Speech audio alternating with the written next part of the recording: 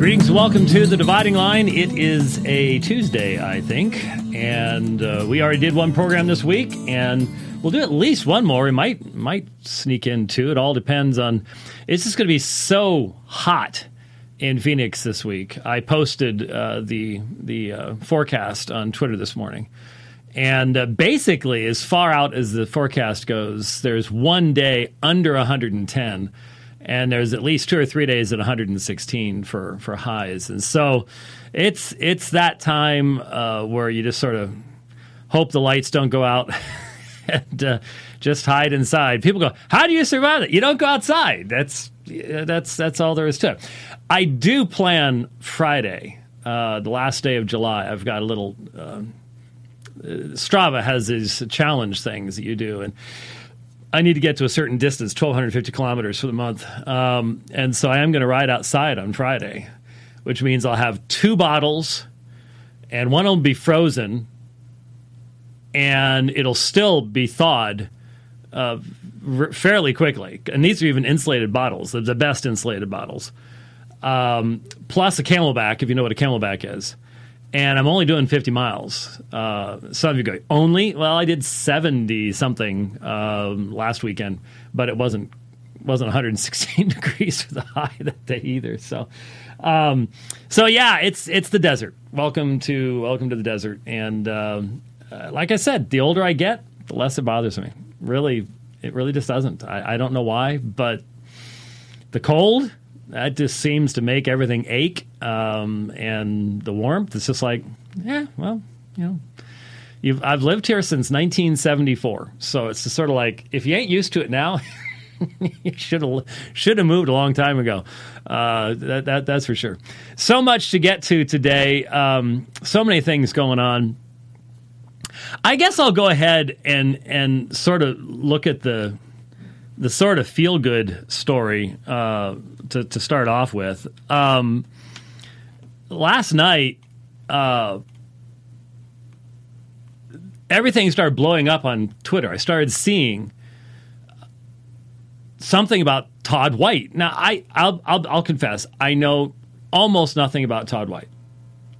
And almost everything I know about Todd White has been negative in the sense of, did you hear what he claimed about this? And he's associated with this group, and he's lengthening legs and doing stuff like this. And so, not met him. I knew that Michael Brown had met with him at one point, and so he had gotten attacked for meeting with Todd White and all the rest of the stuff. So even though we have the same last name, I really didn't know anything about him. And so all of a sudden I'm seeing all these people in my sphere of people saying, can you believe this? What is going on? Let's hope this is real and all that stuff. So I'm like, so, and it is interesting that we live in a day where this type of thing can happen.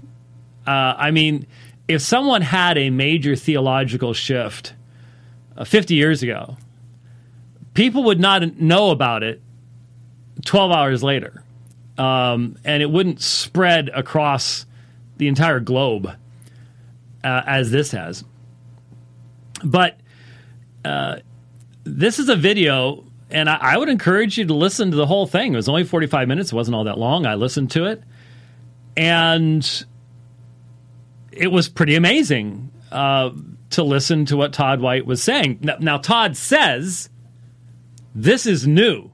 The Lord has been working with me, and I'm learning things that I've never, ever understood before. Okay, all right. So here's just a section from last night. Well, it wasn't last night, but even Jesus. Are you with me? The Bible also says that everyone has the law written in their hearts. It's already there. So if I ask a good person if lying is wrong, they will tell me yes. If I ask a bad person if lying is wrong, they will tell me yes. So lying, thieving, adultery is cheating on your wife. But adultery, Jesus says, is committing it with your eyes and your heart. So like that makes the best of people lying, adulterous thieves. That's crazy. And that doesn't sound like, wait a minute, you're condemning. No, I'm not. You're already condemned. All people are condemned, it says, by the law. It says in the Psalms, in Proverbs, it says the law converts the soul. The soul is converted from the law. That doesn't mean that we preach it as legalists. That just means that if people don't know that they're sinners, they won't see their need for a Savior. This is hard for people, huh? It's hard for me. It's hard for me because I feel like I haven't preached the whole gospel.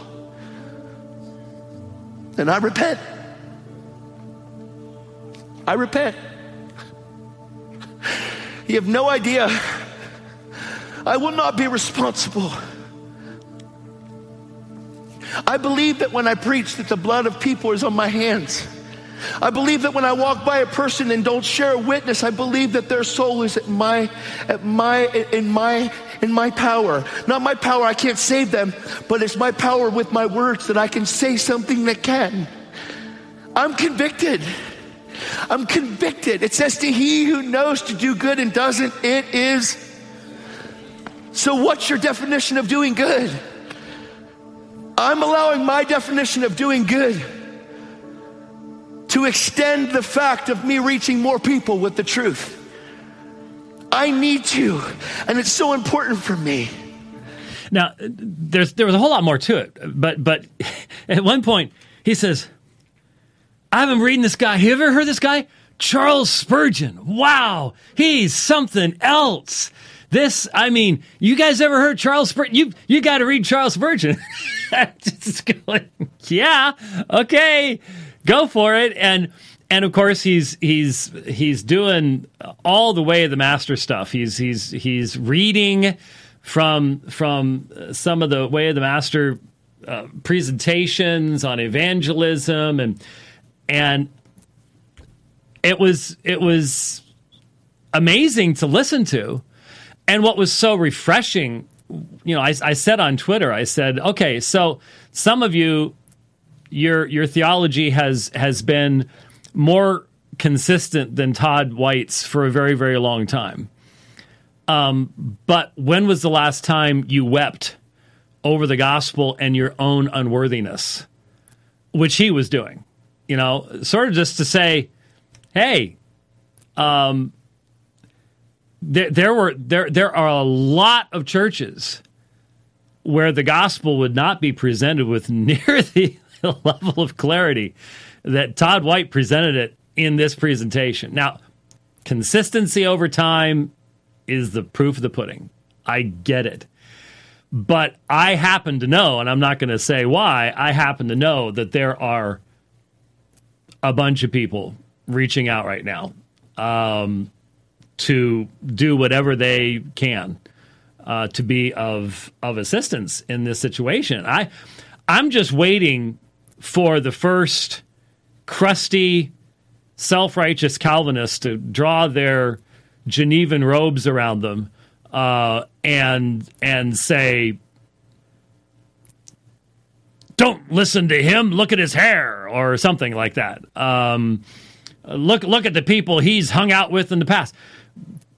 So it's weird to be around people who say that God is sovereign over all things, but God can't use that guy. He never would have let him do the things that he let him do if he was ever going to use him, type thing. So it was. Listening to Ray Comfort coming out of Todd White's mouth, listening to Spurgeon, quoting Spurgeon and stuff like that, I'm just like, hey, it's 2020.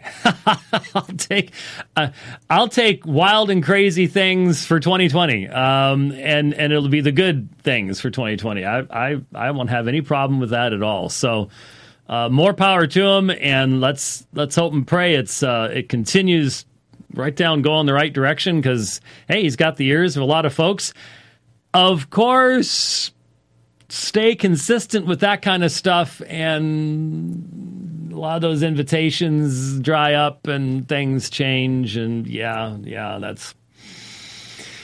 that's the reality. That's how it works. But for now, that was. I think more Calvinists listened to Todd White's sermon last night than ever before. And we're all sitting there going, yeah. But like I said, he himself is saying, this is all new to me. He's seeing how it all comes together. And hey, this, it's one thing to talk about following Jesus, but when you actually listen to what he said, wow, it changes everything. It's like, ding, ding, ding, ding, there you go. It was great. So be very, very thankful for that. I think that's wonderful. I've seen posts, not that I follow him, but a lot of people will post stuff from Timothy Isaiah Cho. Now, I did not know. I looked at his stuff before, and I'm like, okay, CRT every place, critical race theory, woke as woke can be. So it didn't surprise me when I saw him, in essence, defending the Black Lives Matter movement and their comments on the nuclear family. And of course, he does so in a very scholarly way. But when I looked at his Twitter account, I discovered he's a Westminster Seminary, California. Westminster West. It used to be we used to call it Westminster West, but now it's WS Cal, Westminster Seminary, California graduate. And I made reference to this on Twitter, and I had one guy, a graduate, get all defensive. Well, we're not all like that. You shouldn't be. That could be misunderstood. And it's like, well, the point is, someone who says the things he does, for example, he presents just this amazingly, and when I listen to Union Theological Seminary professors twisting scripture into an unrecognizable pretzel, I expect that. I'm reminded of when I met John Dominic Crossan for our debate a number of years ago. And I had spent months and months and months listening to John Dominic Crossan. I had listened to his autobiography. I'd listened to his books and his lectures. And of course, he didn't have any earthly idea who in the world I was. And he had no idea that there were people like me that actually existed. That's normally how my encounters with people to the left go. But we didn't have any problem talking with John Dominic Crossan, because here was a guy who did not know we existed. It's not like he once knew and then abandoned that. That's one of the reasons I had a different relationship between myself and John Dominic Crossan than I had with Marcus Borg, because Marcus Borg was raised conservative. So here's a guy who knows our side and has rejected it. That's different than someone who didn't even know we existed, or didn't know that anyone who believed the things we believed, could link two sentences together in a logical fashion. Because they're, especially the people on the left, are told we can't, that we're all just drooling Neanderthals, and that's why they don't even bother to read our books or do things like that. And so when someone has a background that should allow them to see the obvious twisting of Scripture, that's the issue. And that's why I said, this guy's a graduate of Westminster. But then he went to Berkeley. And look, you can graduate Westminster and go to Berkeley and actually come out Orthodox, but you better know what in the world you're doing. And you better know what challenges you're going to be facing. So for example, just one quotation here, and unfortunately this is a huge screen cap, so the font is like tiny. Further, evangelicals who know their Bibles should recognize the church is intentionally meant to be an extended family structure that disrupts the nuclear family as an independent, self-sufficient unit. Everything from the fact that Mary's pregnancy was side by side with her non-nuclear family member Elizabeth, to the fact that Jesus healed Peter's mother-in-law, to the fact that the early church stressed the structure of households, the idea that the church as a body is called a household and family of God, should make us see that the Christian faith stands crosswise with late Western ideals about family. And I'm just left going, what? What did you... Jesus healed Peter's mother-in-law.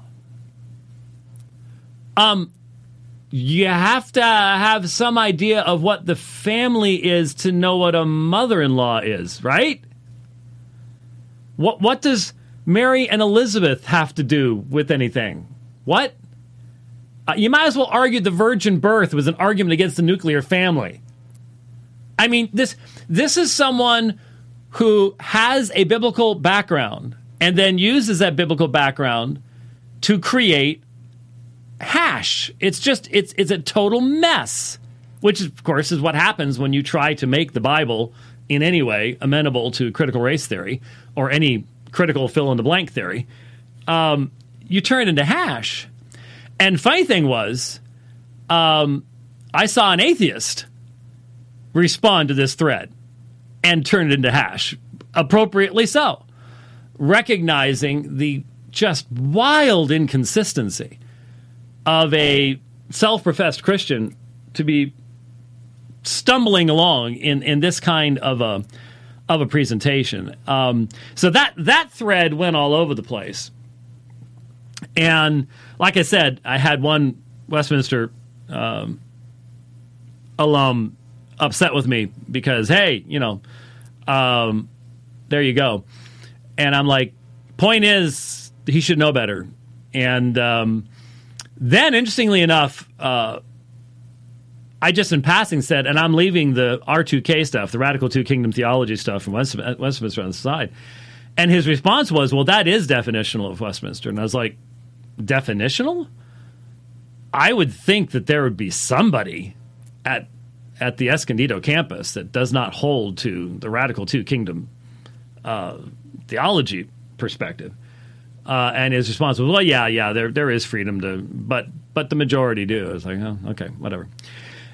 So the same Timothy Isaiah Cho then decided to flex his reformed muscles. I'm just going to bring this over here where I can see it. For reformed folk, so he calls himself reformed, our confessions and catechisms explicitly say that sins forbidden by the Sixth Commandment include, quote, the neglecting or withdrawing the lawful and necessary means of preservation of life, end quote. And the duties required of us include, quote, all careful studies and lawful endeavors to preserve the life of ourselves and others by resisting all thoughts and purposes, subduing all passions, and avoiding all occasions, temptations, and practices which tend to the unjust taking away of the life of any, end quote. Quoting from catechisms and commentaries and so on and so forth. Think about this in the anti-mask arguments. Isn't that necessarily neglecting the lawful preservation of life? So I just wanted to point out in response, I had someone posted very kindly and again, this is, I'm getting tired of the whole thing. I mean, other than the videos, which are just amazing to me, of the Karen cult, macing people, spraying people in the face if they don't have a mask on, all the encounters. I mean, this poor lady with two little kids runs into this Karen in a grocery store who tells the lady and her two kids, and the two kids are not supposed to be masked in the first place, by the way, but tells them that either they're going to die or she hopes they die. There in the grocery store, and I'm just so sick of all this stuff, and I wish I could not even see the people driving by with the masks on, in their own car alone, because it freaks me out. It really does. Aside from the articles I've read of people passing out and plowing into things because they've been wearing their mask all day, and so they can't drive anymore. But all that stuff, I am so tired of graphs that we don't really know. We have people who are telling us that when they get their tests for the coronavirus, they are informed. And this was the case with the documentation that was given to my wife.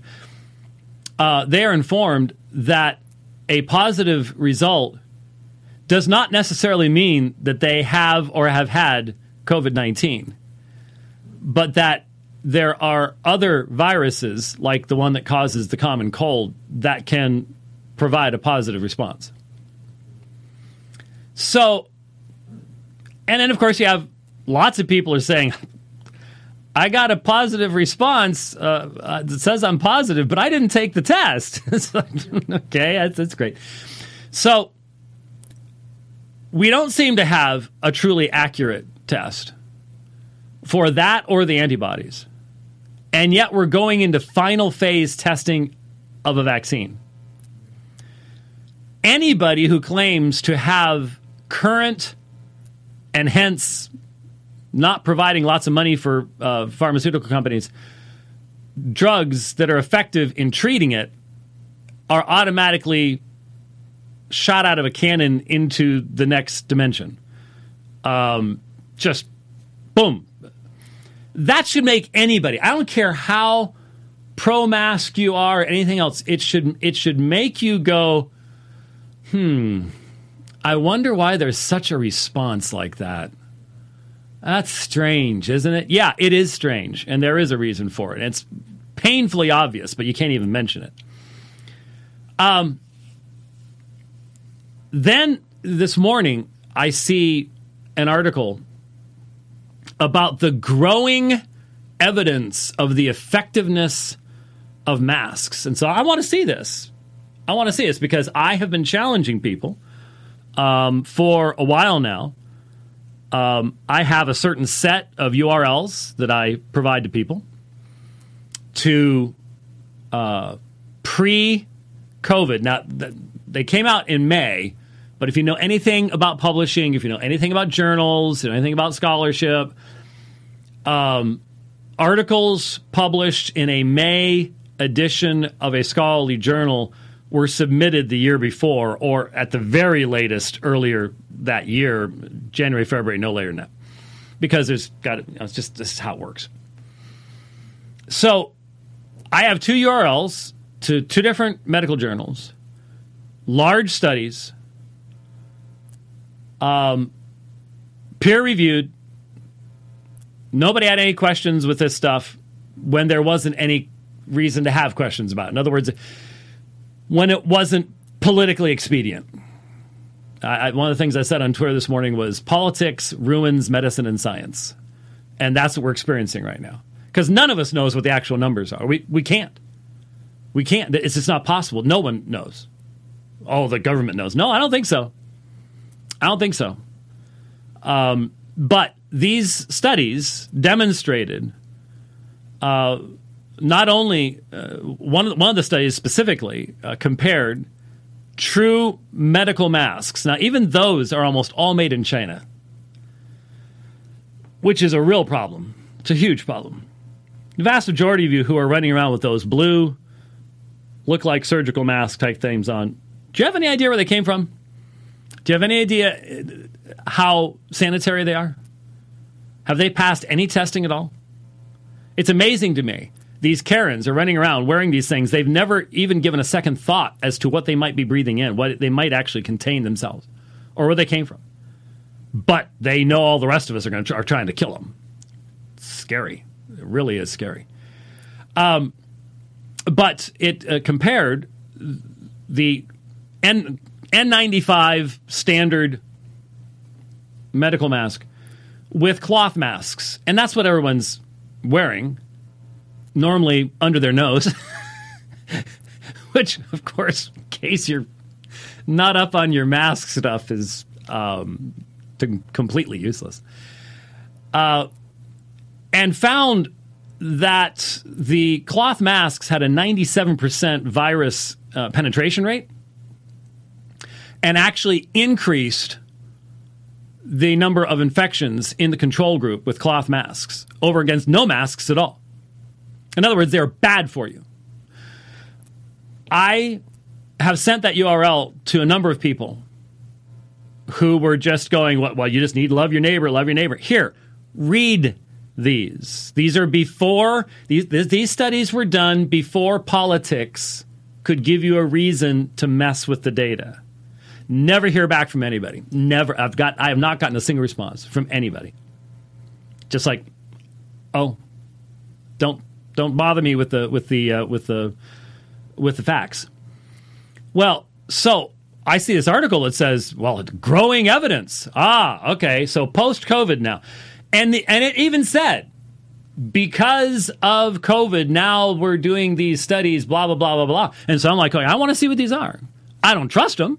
It's post-COVID. It's politically influenced, but let's see what the arguments are. It was the most vacuous. I mean, it was literally on the level of a used car salesman trying to sell me that 76 Coronado, okay? That I can tell is rusted out, but they've painted over it. But it was that bad. It was laughably bad. But people were promoting it because people want to believe. They want to believe this stuff. So in this with Timothy Isaiah Cho's thing, think about this in the anti-mask arguments. So, okay, let's think about this in the anti-mask arguments. Let's look at what the Catechism says. Neglecting or withdrawing the lawful and necessary means of preservation of life, which is to include all careful studies and lawful endeavors to preserve the life of ourselves and others by resisting all thoughts and purposes, subduing all passions, and avoiding all occasions, temptations, and practices which tend to the unjust taking away of the life of any. Remember, this was written by people who were still experiencing the plague coming in and out of cities. None of more masks. These were people who risked their lives to enter into cities. They would not have understood this application. What's more, of course, is the factual issue. The question, what do you do with the studies that do demonstrate a lowering of the standard of life of certain individuals who should not be wearing masks? They're bad for them. The way that they're being worn, increasing other diseases. Believe it or not, all other diseases were not wiped off the face of the planet in March of 2020. You would think that's the case, watching the news, that the only thing left that has ever killed anybody is COVID-19. That's and I'm just waiting for the next thing to come along. What's going to be the new mutation? What's going to be COVID-20? What's going to be COVID-21? You've already got a huge portion of the population that's just hiding in fear. So you have to keep stoking that fear over time. But is this a neglecting of the lawful preservation of life? Here's the conversation. So you try to walk into Target to buy some milk or some apple cider vinegar. No, it's not straight up. Are you kidding? It would kill me. But it does clear the sinuses if you needed to. And here comes Karen. And Karen wants to know why you're not wearing a mask.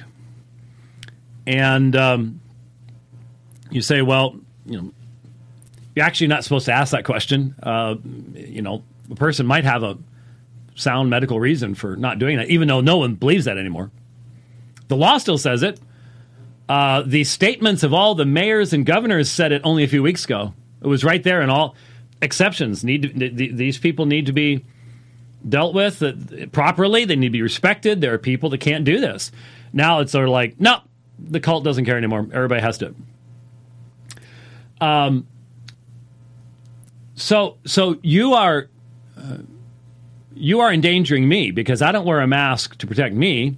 I wear a mask to protect you. You've heard that one, right? There's a lot of people that's not the case at all. Think about it. If you wear a mask to not protect yourself, why do you have it on in your car? Why do you have it on alone in the woods?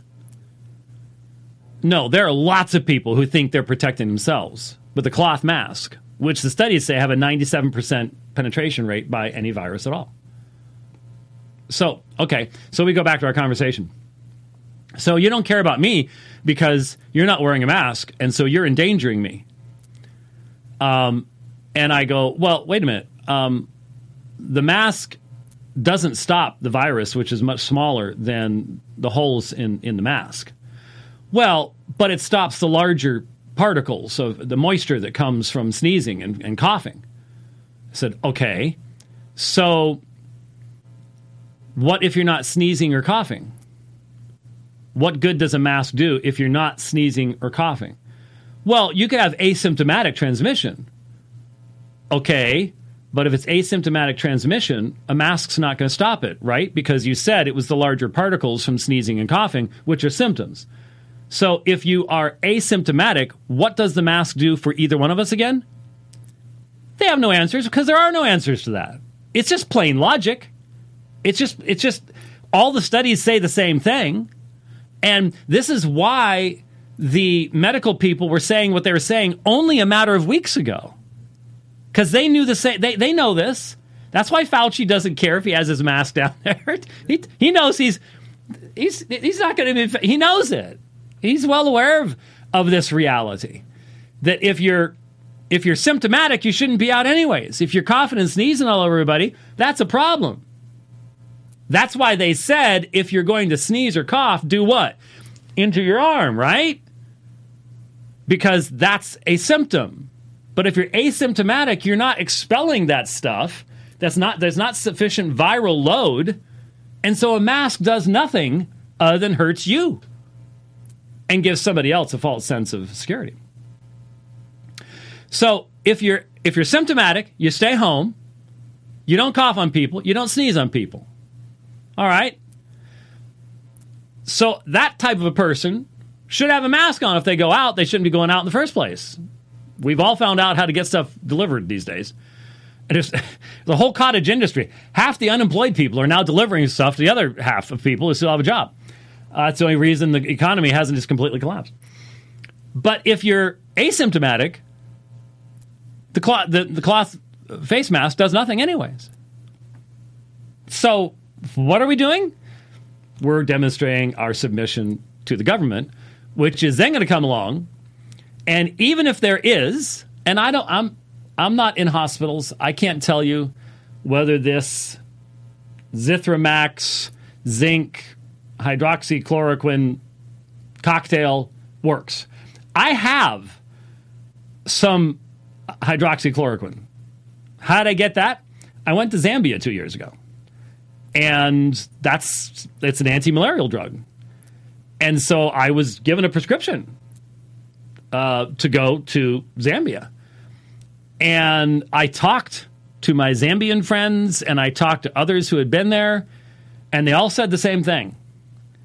It's going to make you feel horrible. It's going to rip your lungs out. Well, not your lungs out, your guts out. If you want to feel horrible the whole time you're there, then go ahead. And I chose not to take it, so I've still got it. But I chose not to take it. I didn't get malaria in the process. I think Vodi told me that he had been given it when he first went to Zambia, and he's never taken it. The whole time he's been there, and he's never gotten it. So there you go. I think most mosquitoes would be very, very frightened to try to bite Vodi Balcom. I think just, just bounce right off, explode. So anyway, I don't know if that works or not. All I know is if it does, there are already far too many powerful people, far too invested in making sure this panic continues for it to ever be mentioned in a positive way by anybody. That's the sad thing. We may have effective drugs right now. I'm just absolutely convinced, looking at what's going on in our society, that there's so many people that are so desperate to get one particular political result out of November that they're willing to burn down cities, burn down court buildings. See, there have been hundreds of black lives lost since Floyd. Hundreds. By mainly black people.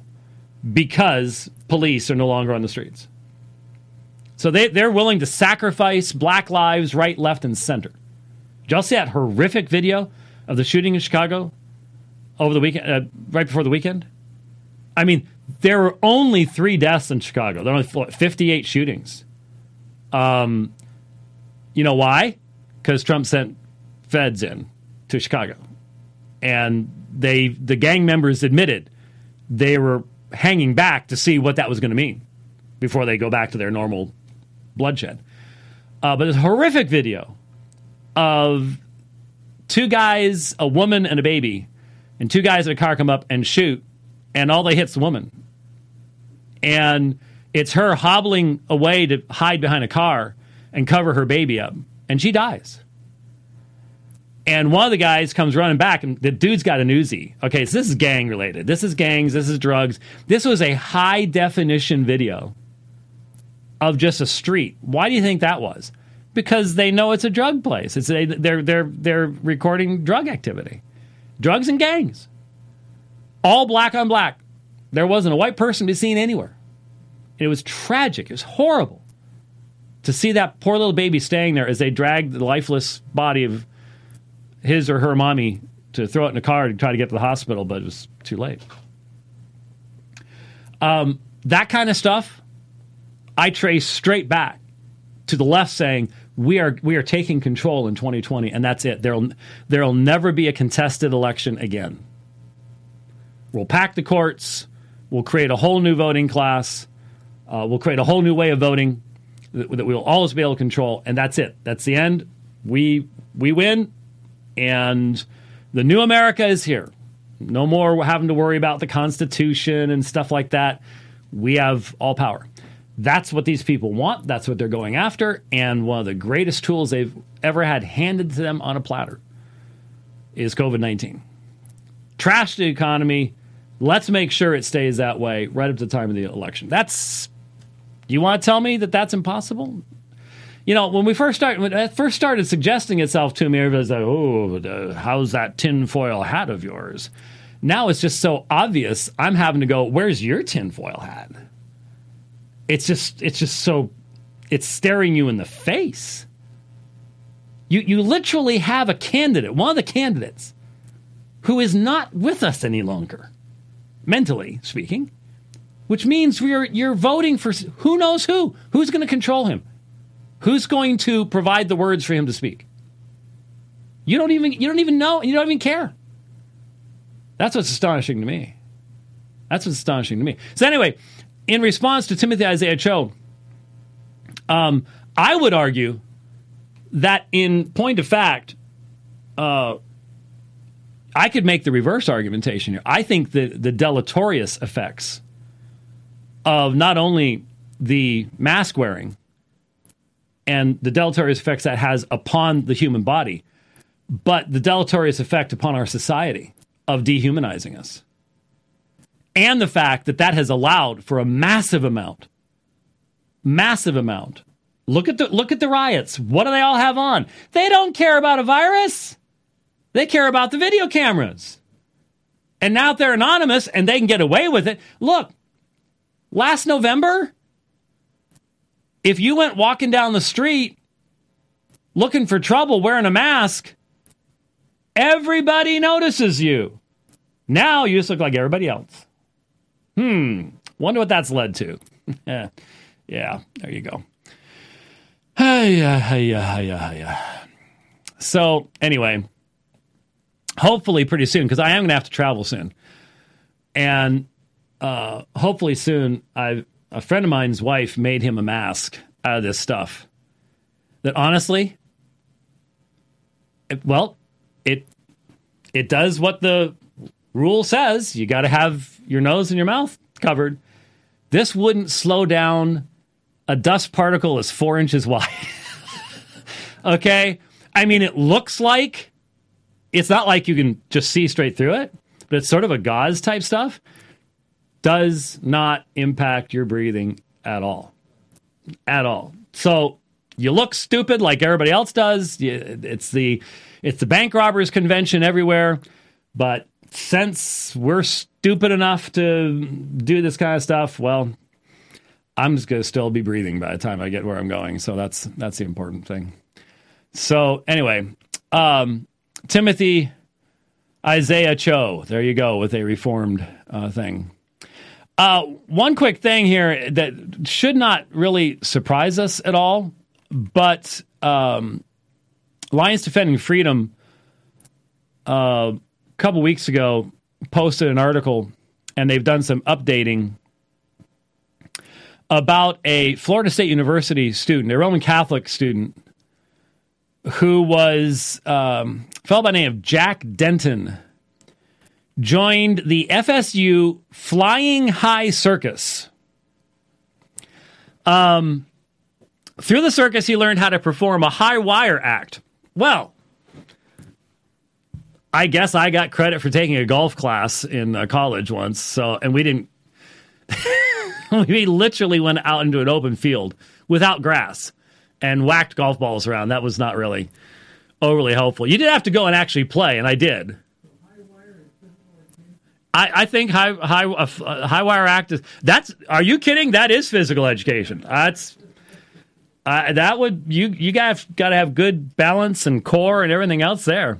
Anyways, Jack assumed that performing a high wire act was the most dangerous activity that he would engage in while at FSU. Unfortunately, Jack later learned that on today's college campus, there is an activity much more dangerous than performing a high wire act, engaging in free speech. In 2019, Jack was elected Senate President of the Student Government Association. But he was only in that position for 8 months before being removed. So what happened?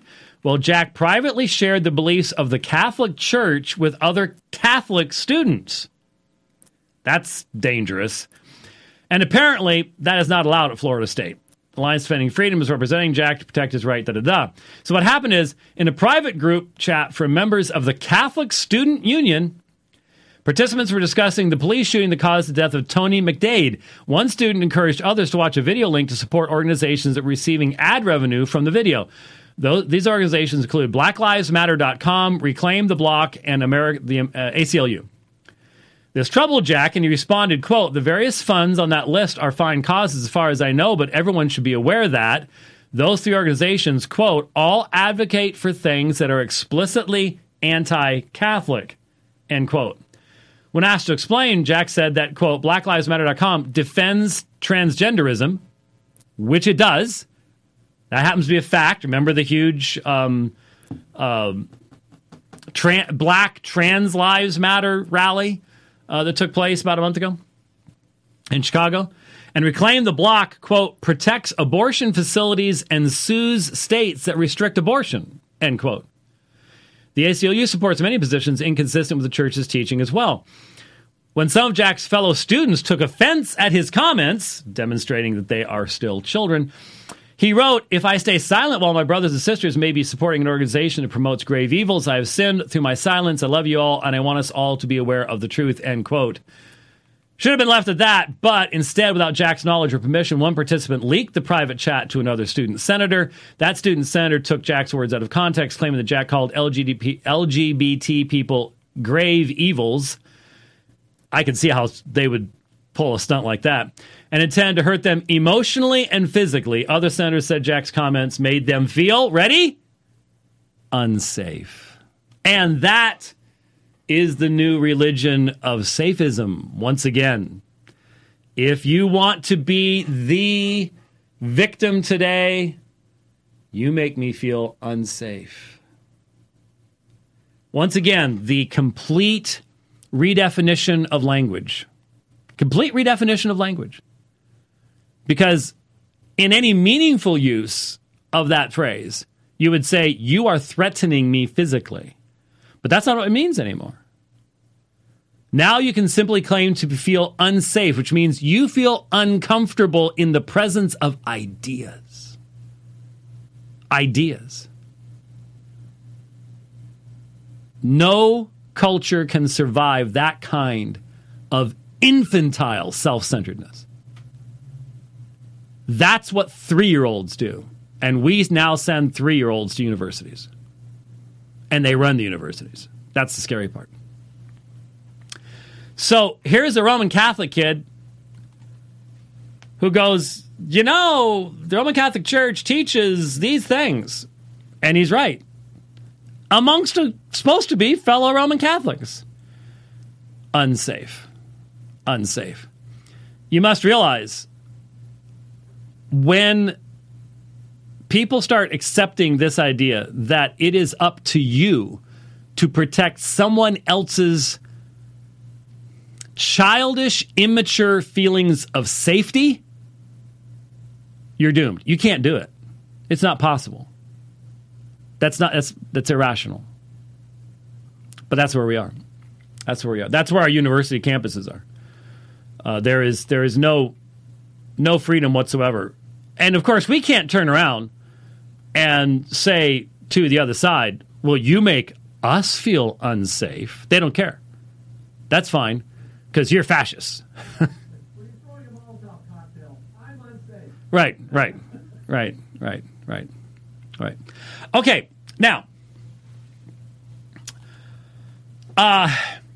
over the past 2 weeks or so, I've been having a conversation with, well, I'll just go ahead and say, the fellow that put together the apologetics conversation, the one we had with the 4 people.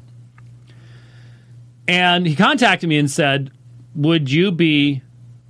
Well, the first contact was, would you and another person debate Jeff Riddle in another person on the textual critical issue, critical text versus the TR position? And I said, well, no, I don't see a reason to have 4 people involved with that. I think especially on a topic like that, the more cooks you get in the kitchen, there's a danger, in light of the fact that most people do not have a lot of background in manuscripts. You have to use technical language. You have to talk about certain kinds of variations and things like that. So I think, especially in that context, just having 2 people would be the way to go. And I said, no, I wouldn't be interested in having anybody else, but I would certainly be willing to engage Dr. Riddle on this subject. It's something we've talked about doing in the past. And then, of course, after the exchanges of papers and things back in late December, middle of December, all those guys just blocked me on Facebook and just disappeared from public view, basically. And there really hasn't been much that's gone on since then. And so this poor guy in the middle has been going back and forth. And he comes back and says, oh, well, he's fine with that. I'm like, okay. But he'd like to do the longer ending of Mark as the text. Well, actually, I think the first thing was, somewhere along the lines, I was like, I think it would be better to either do one text or maybe 2 or 3 texts at most, but let's focus upon a particular text type thing. I think that would help rather than being really general. But he came back with the longer ending of Mark, and I was like, well, why? And here's my reasoning. You might say, well, isn't that something you all would disagree on? Yes, but I could debate other people other than Dr. Riddle on the longer ending of Mark, or the various endings of Mark, because there are different people who have different reasons. A majority text advocate's arguments for the longer ending of Mark, James Snap's ending arguments to the longer ending of Mark, Maurice Robinson's arguments to the longer ending of Mark, they're going to be different because they're defending different positions. if you're going to debate Jeffrey Riddle, who has made it very, very plain and clear, does not shy away from talking about the providentially preserved text, the PPT, then why not debate the texts that are uniquely relevant to that claim? The long writing of Mark isn't. The pericope adulterae isn't. 1 John 5:7 is. Comma Johannium would be. Revelation 16:5 would be. Ephesians 3:9 would be. Why? Because no one else will defend them. A majority text advocate will not defend the TR reading in any of those places. A Byzantine priority advocate will not defend the TR reading in any of those three places. So only a TR only advocate will defend the TR reading in Ephesians 3:9, Revelation 16:5, and the Comma Johannium, 1 John 5:7. They're the only ones that'll do it. That makes it an actual, because what I was told is, well, this would be a debate between the critical theory and the TR only position. Okay, then we need to debate a topic that's actually between those two and those two only. What makes this even more relevant is that there shouldn't be any hesitation. Let me put it this way. My assertion is, if Dr. Riddle is consistent, he should have no more hesitation to defend the TR reading of Ephesians 3:9 than he does the long writing of Mark. The reason being, I mean, if he wants to just simply say, well, I want to provide an internal critique of the critical text position, well, okay. But the reality is that the reason you accept the reading in Ephesians 3:9, and if you're wondering what in the world that would be, where did I put that thing? Oh. What would that be under? I'm sitting here looking at the open programs going, what would that have appeared under? And I had kept it up. I had left it here. Oh, wait a minute, there it is. It's one of my Chrome tabs. There it is. Let me explain this by reading a portion of the paper that I wrote about Ephesians 3:9 in response to Dr. Riddle, which I was told someone produced a response to, but no one ever sent it to me, or it wasn't made publicly available. So I guess there's a secret response. But anyway, I mentioned the fact that the probable singular manuscript that is the origin of the TR reading has been identified. Manuscript 2817. It's a Catena manuscript. It's not a normal manuscript of just a running text manuscript, but a Catena manuscript where you've got sections rather than the whole thing. This is what I wrote. It is very useful that 2817 was identified, but let us make sure we remember something at this point. 2817 is irrelevant to the TR only position. The reading is not true because it's found in 2817. All textual data is, in the final analysis, irrelevant to this position. The TR is the PPT, providentially preserved text, because it is the PPT. Period.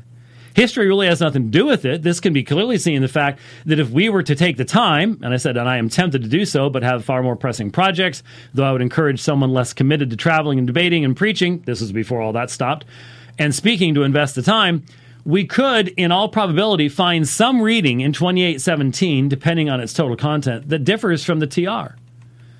Will Dr. Riddle or Robert Truelove militate for a change in the TR to match 2817? Well, of course not. Since the argument begins with the TR, it will always end with the TR, since it is the PPT. The arguments for any one reading in the TR, textually speaking, do not have to be consistent with the arguments for any other reading in the TR, for one simple reason. The TR's establishment of the PPT is not based upon textual criticism, manuscripts, or history.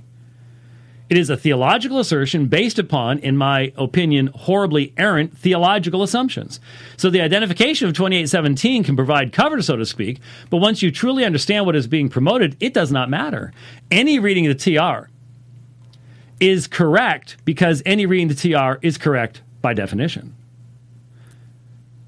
Dr. Riddle could have gone golfing rather than discussed 2817 with Elijah Hickson. The promotion of TR-Onlyism is not relevant to textual critical arguments or sources. Hence, even when proponents engage in such arguments, inconsistently I would argue, they can use argument X for text A and non-argument X for text B and argument opposite of X for text C and smile the whole time because consistency of textual critical argumentation is irrelevant to TR-Onlyism. I have emphasized this reality for years and will continue to do so out of simple necessity. TR-Onlyism is an anti-apologetic. So what's strange is if we were to see what would be illustrated, let's say we did Ephesians 3:9, the Comma Johanneum, and Revelation 16:5. These are pretty much unique readings of the TR. Now, this would allow Dr. Riddle to lay out his case for the supremacy of the TR as the PPT and illustrate it in 3 places where, in his opinion, the TR contains the apostolic reading, whereas the vast majority of all manuscripts known to mankind have lost it. I would think that would be something you'd want to promote. You'd want to be able to say, hey, look, if you didn't have the TR, you wouldn't have the proper readings in all these places. I would think that would be important, but here's the key. And I'm still hoping that this will happen. I'm certainly willing to do it. But the arguments, if Dr. Riddle deigns to provide textual arguments, to mention manuscripts, to mention translations, to mention sources that Erasmus would have had or whatever, the arguments that will underlie Ephesians 3:9, 1 John 5:7, and Revelation 16:5 will be completely contradictory to the others. Be completely contradictory. Because it's the TR that determines the reading, not the manuscripts that were used to produce the TR. So 28:17 for Ephesians 3:9 doesn't really matter. Anything you find for Revelation 16:5 really doesn't matter. Revelation 14:1, we could throw that one in for the fun of it. The historical basis for the rise of the Comma Johanneum in 1 John 5:7, coming from the Latin into the Greek. That's not how the reading in Ephesians 3:9 did not originate in the Latin and come into the Greek. So you can have a different standard for Ephesians 3:9, a different standard for 1 John 5:7, a different standard for Revelation 16:5. And that, to me, would be extremely valuable because it would prove the fundamental point that I've made from the beginning. And I do not believe that the TR-only advocates have any way out of this. They've created their own trap here. It's their ultimate authority. And they really should just be very straightforward and say, it is simply our ultimate authority. We ground that upon a theological conclusion, upon the great things God did after the Reformation with the use of this text, however you want to ground it. And therefore, we will not engage in these discussions of textual issues because they aren't why Manuscript 28. Jeffrey Riddle did not know about Manuscript 2817 until half a year ago. So it's not why he believed Koinonia is the proper reading in Ephesians 3:9. That's not why. Now he knows 28:17, but that's still not why he believes it. And we could find 10 papyrus copies of Ephesians that date from the year 120 tomorrow that all say oikonomia, that say what all the other Greek manuscripts say, except for 28:17. And it still wouldn't change anything to the TR-only position. It can't, by definition. And so I would love to see that laid out plainly in online debate, if that's fine for me. But I wanted to explain why it is, if we're going to do the TR-only thing. Because, see, we can have conversations. There are books that exist. There's already an excellent book that exists giving different views on the longer ending of Mark. So if you want to read different scholars, but you see, they're all textual critical scholars dealing with textual critical information who actually think that the readings of the manuscript should determine what your final text should be. That's not what TR-Onlyism is. TR-Onlyism is not a textual critical theory. It's a theological conclusion.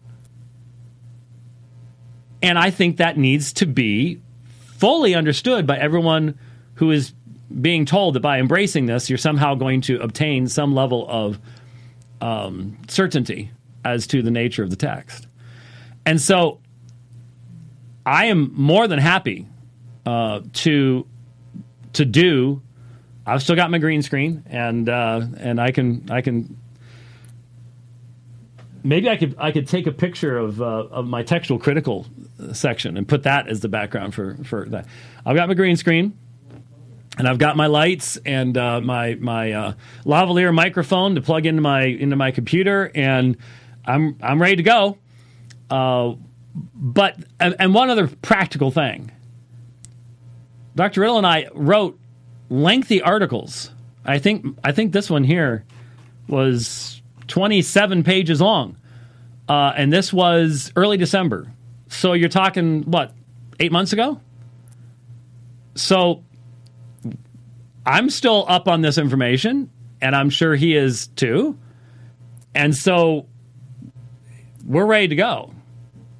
But let's do the debate on something that actually defines our positions and isn't hiding the central aspects of what our claims are. I would like to be able to demonstrate that a Reformed person should have the same viewpoints that the Reformed men who were involved in the King James translation had, which would include comparison of the Greek Septuagint, other languages, multiple manuscripts. They all accepted all of that, even if they were not doing a new critical edition of either the Hebrew Old Testament or Greek New Testament. They didn't have time to.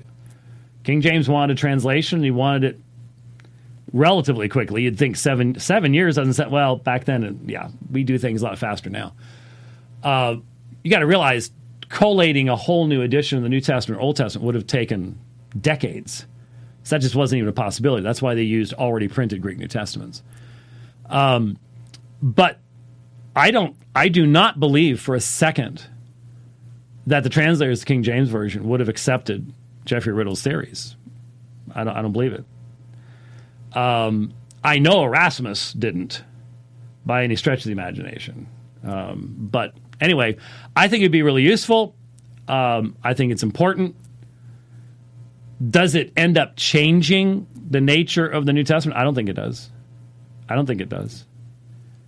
But it's important in apologetics because these are issues that are being brought up by many of the people with whom we are speaking. So I wanted to mention that. I wanted to get around to that. Now, on Thursday, I will put the time and stuff out there. I'll just go ahead and make the announcement. He's already said he's going to do it. So on Thursday, I'm going to be joined by a friend of mine, a brother in the Lord that I've gotten to know only over the past really number of weeks. We had communicated briefly, I think last year before the world went nuts. He had a video sort of go viral. It was one of the many former Christian singer artists that had come out and said, I don't believe it anymore. I'm no longer a Christian. And he was interviewed, I think by CBN, if I recall correctly, about that issue. And he was just rock solid on what he had to say about the centrality of Scripture and the church and sound theology and all the rest of this stuff. And I think it was right around that time I reached out to him. And we exchanged some emails, and I mentioned some debates I had coming up and stuff like that. And so he started listening to the program, and so make a long story short, we ended up getting in touch, started chatting on the phone, got to spend some time as I was driving down from Flagstaff a few weeks ago, talking theology on the phone and stuff like that. And so we've struck up a relationship, maybe talking about a little project together in the future and things like that. And I've just wanted to be an encouragement to someone who has a very different audience than I have and a very different way of reaching them. But we love theology and have a lot in common because we're brothers in the Lord. And so on Thursday, Lord willing, he's agreed to do it. It says it's a good week to do it. It's just a matter of making sure we get all the schedules put together. But probably at this time, I would assume, on Thursday, I will be joined by John Cooper, the lead, currently the only still remaining original member of Skillet. And some of you have never heard Skillet before. Some of you have. Some of you have gone absolutely bonkers excited that I've said, yeah, I listen to Skillet, especially when I'm on the bike, because that'll keep your legs moving like nothing else will. And then others are just like, oh, I just can't believe this. Everything it's just gone crazy and nuts about it. But anyways, John's going to join me, and we're going to get to talk about all sorts of stuff, but especially Skillet's music for a number of years now has been focused upon not giving up, and I'll ask him the same question that I asked him on the phone about a month ago. There was one of his songs was talking about faithfulness in the midst of trials and things like that, and I said, "Do you ever write a song, and then stuff like what's happened over the past number of months happens?" And you realize, man, if I'm gonna have to sing this thing, I'm really gonna have to believe it. So you really have to. Yeah, no kidding. Yeah, that's really the way it is. So we're gonna have John Cooper on, and we're just gonna have a good time chatting and talking and introducing you. And introducing you, he actually called it my song, so I'm gonna go with that. But he only did that because I like it so much. And it was just released on a radio version last week from their most current album called Terrify the Dark. And we'll definitely be playing Terrify the Dark for you. Look it up. It's on YouTube. And check the words out. There's some deep theology behind what's there, and especially right now as we look toward a very challenging future.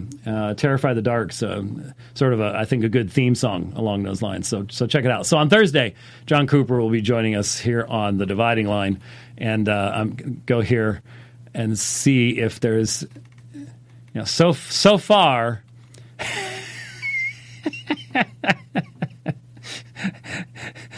Yeah. Oh, all right. I looked over. I made the mistake of looking over at Twitter. And I'll